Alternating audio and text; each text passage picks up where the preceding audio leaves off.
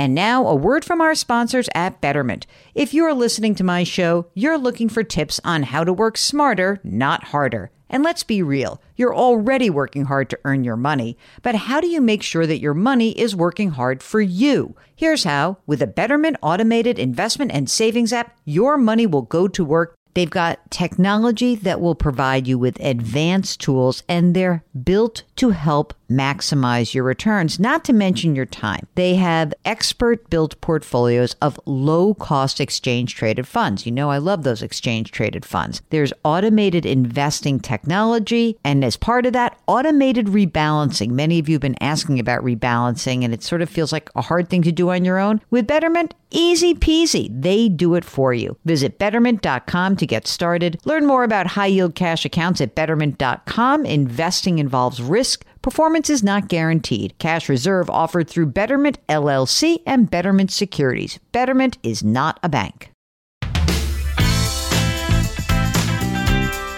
Welcome to the Jill on Money podcast. It is Tuesday, December 8th, and we are so grateful that you're here with us.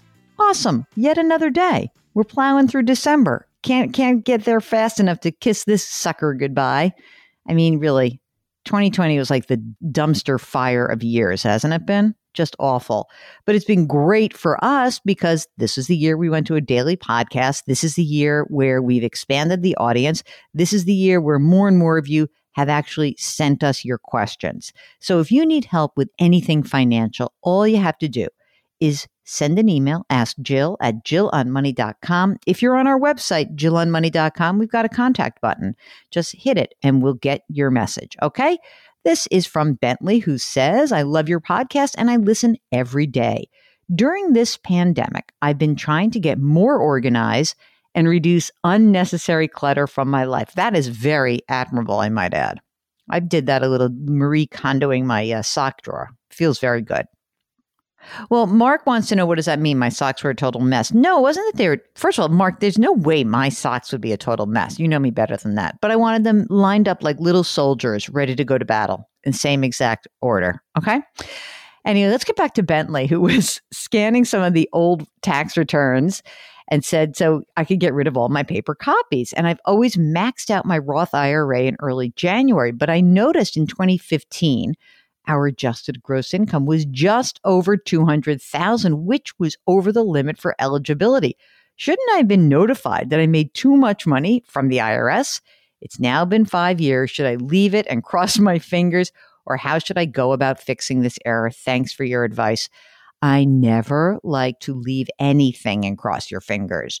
So what I would do is I would file an amended return. That's what I would do. I know it's a pain in the neck, but it's not that bad. You're only amending that one thing, and you can just say, hey, I shouldn't have been able to do it. Now, the problem is you're going to have to contact the place that holds your Roth IRA, and you're probably going to have to recharacterize that 1 year. And that's going to suck, but you should do it anyway.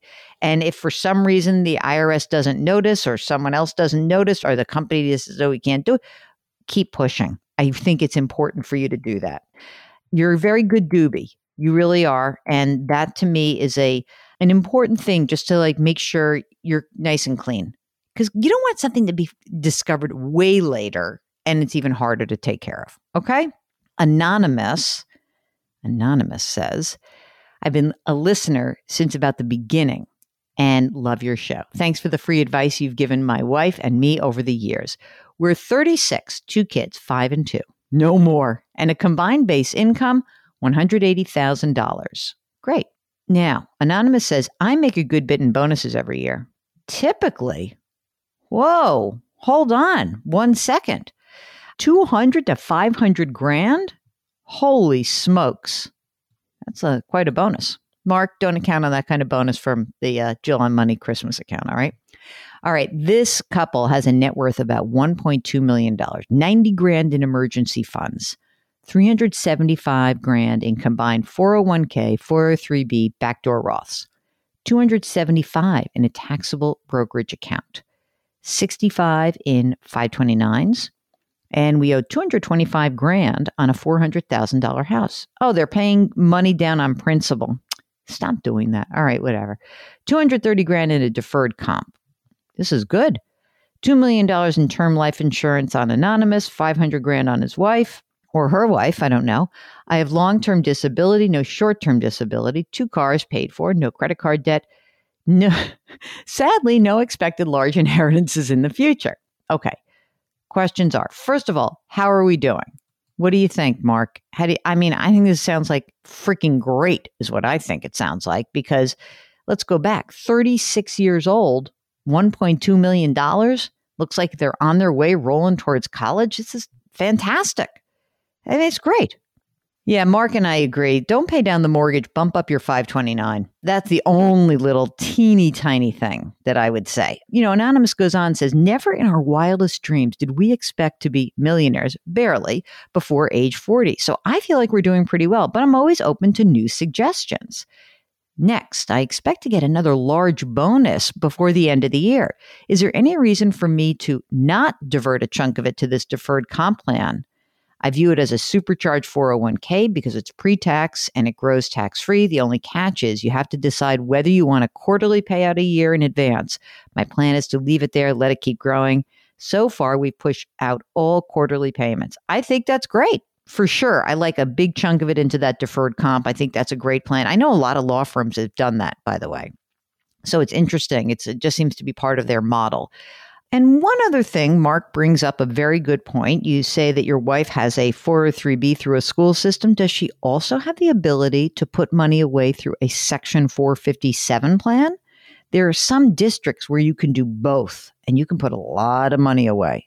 I would be very, very remiss if I didn't just remind you, of course, I'm sure you've done it, estate planning. That's the only thing that I think is missing. Keep on keeping on. You're doing a fantastic job.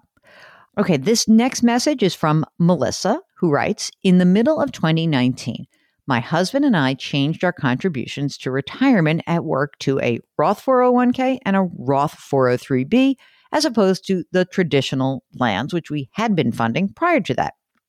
We also have regularly contributed to a Roth IRA at Schwab in my name for several years. It occurred to me the other day while listening to your show that between the Roth at work and the one at Schwab, I was way over the maximum $6,000 a year.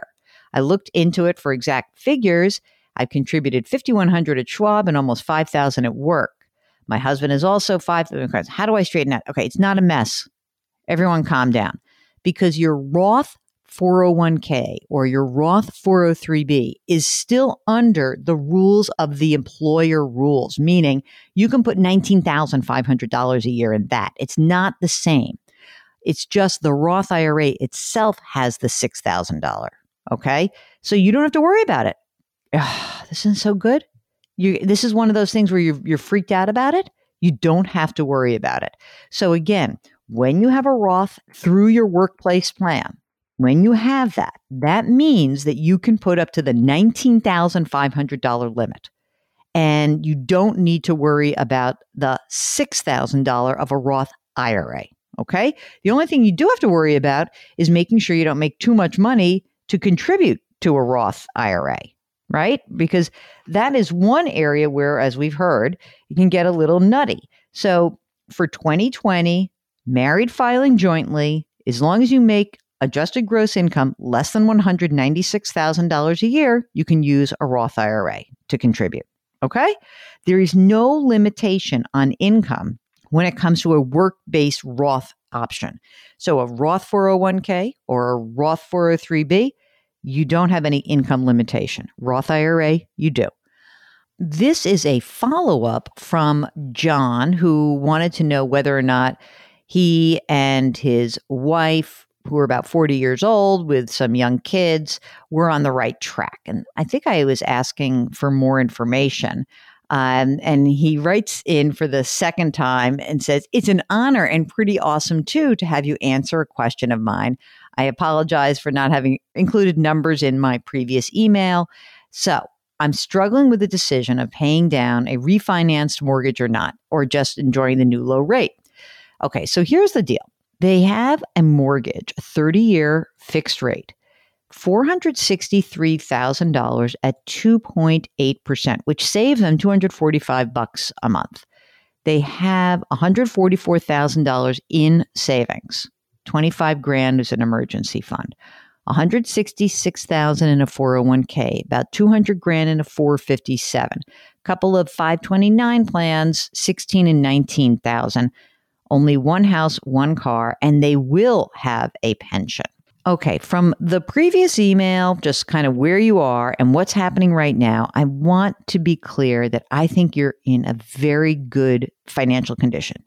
You should not pay anything extra on your 30-year mortgage. Again, 2.8% is ridiculous. Your free cash flow to be used to put money into your 401k, your 457, fantastic.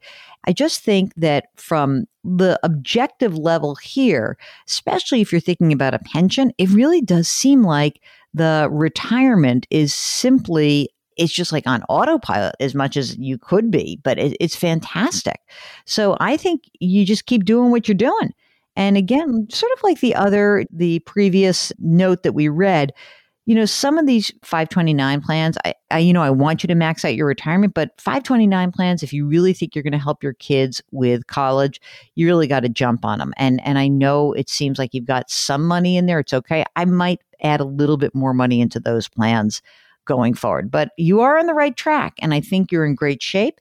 Yeah. I mean, Mark just makes this point, and I think we've said it before, and it's a really good one. And that is that you can always pay down your mortgage later. You can always accelerate the payments when you get into the 12th, 13th, 14th year. But honestly, with money this cheap, it's really hard to make even that decision. But for now, keep doing what you're doing. Okay, Ellen writes, I've been the main earner almost the entire 16 years that I've been married. My husband earns about 18 to 24 grand a year, and my earnings range from 60 to 150,000. That's some range for the 16 years we've been married. I currently make 150 grand with benefits, but no 401k. Okay, so I max out retirement, brokerage, and 529. I'm a saver. She's saving 40 to 50% of her gross income, Mark. Wow. Okay.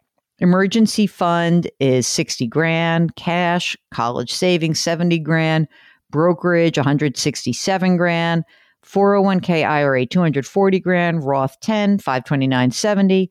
Home equity, 250 grand, 2 cars, and just enrolled in HSA. Fantastic. Okay, here's the question. My accounts are mostly in Vanguard. I pay an advisory fee of 0.3%. Should I continue paying it? I mean, I don't know. Do you like what you're getting? Seems pretty cheap. If you want to just do it yourself, you can. But that's the robo at Vanguard. It's a very affordable. I don't know if you avail yourself to any of their other services. Do they do any planning for you? Also, husband has been doing some work, 1099 income. Should he set up an LLC to protect our assets? It totally depends on the work he's doing. He probably doesn't need to, but if he's like a contractor, maybe. That's a maybe. It depends what he's doing. It's not hard to set up an LLC, but it's just, one more thing to do. So probably unnecessary, but follow up with me and let me know what he does for a living. Okay. It is the end of another show, and we are so grateful that you join us. Remember, if you go to the website, JillOnMoney.com, you can sign up for our free weekly newsletter. It's free every week, every Friday. Mark does all this great job of collating and figuring out what's the best stuff out there to help you figure out what happened during the week. So check it out, JillOnMoney.com. Sign up for the free weekly newsletter. Don't forget to wash your hands, wear your masks, maintain your physical distancing, do something nice for someone else today. We'll talk to you tomorrow.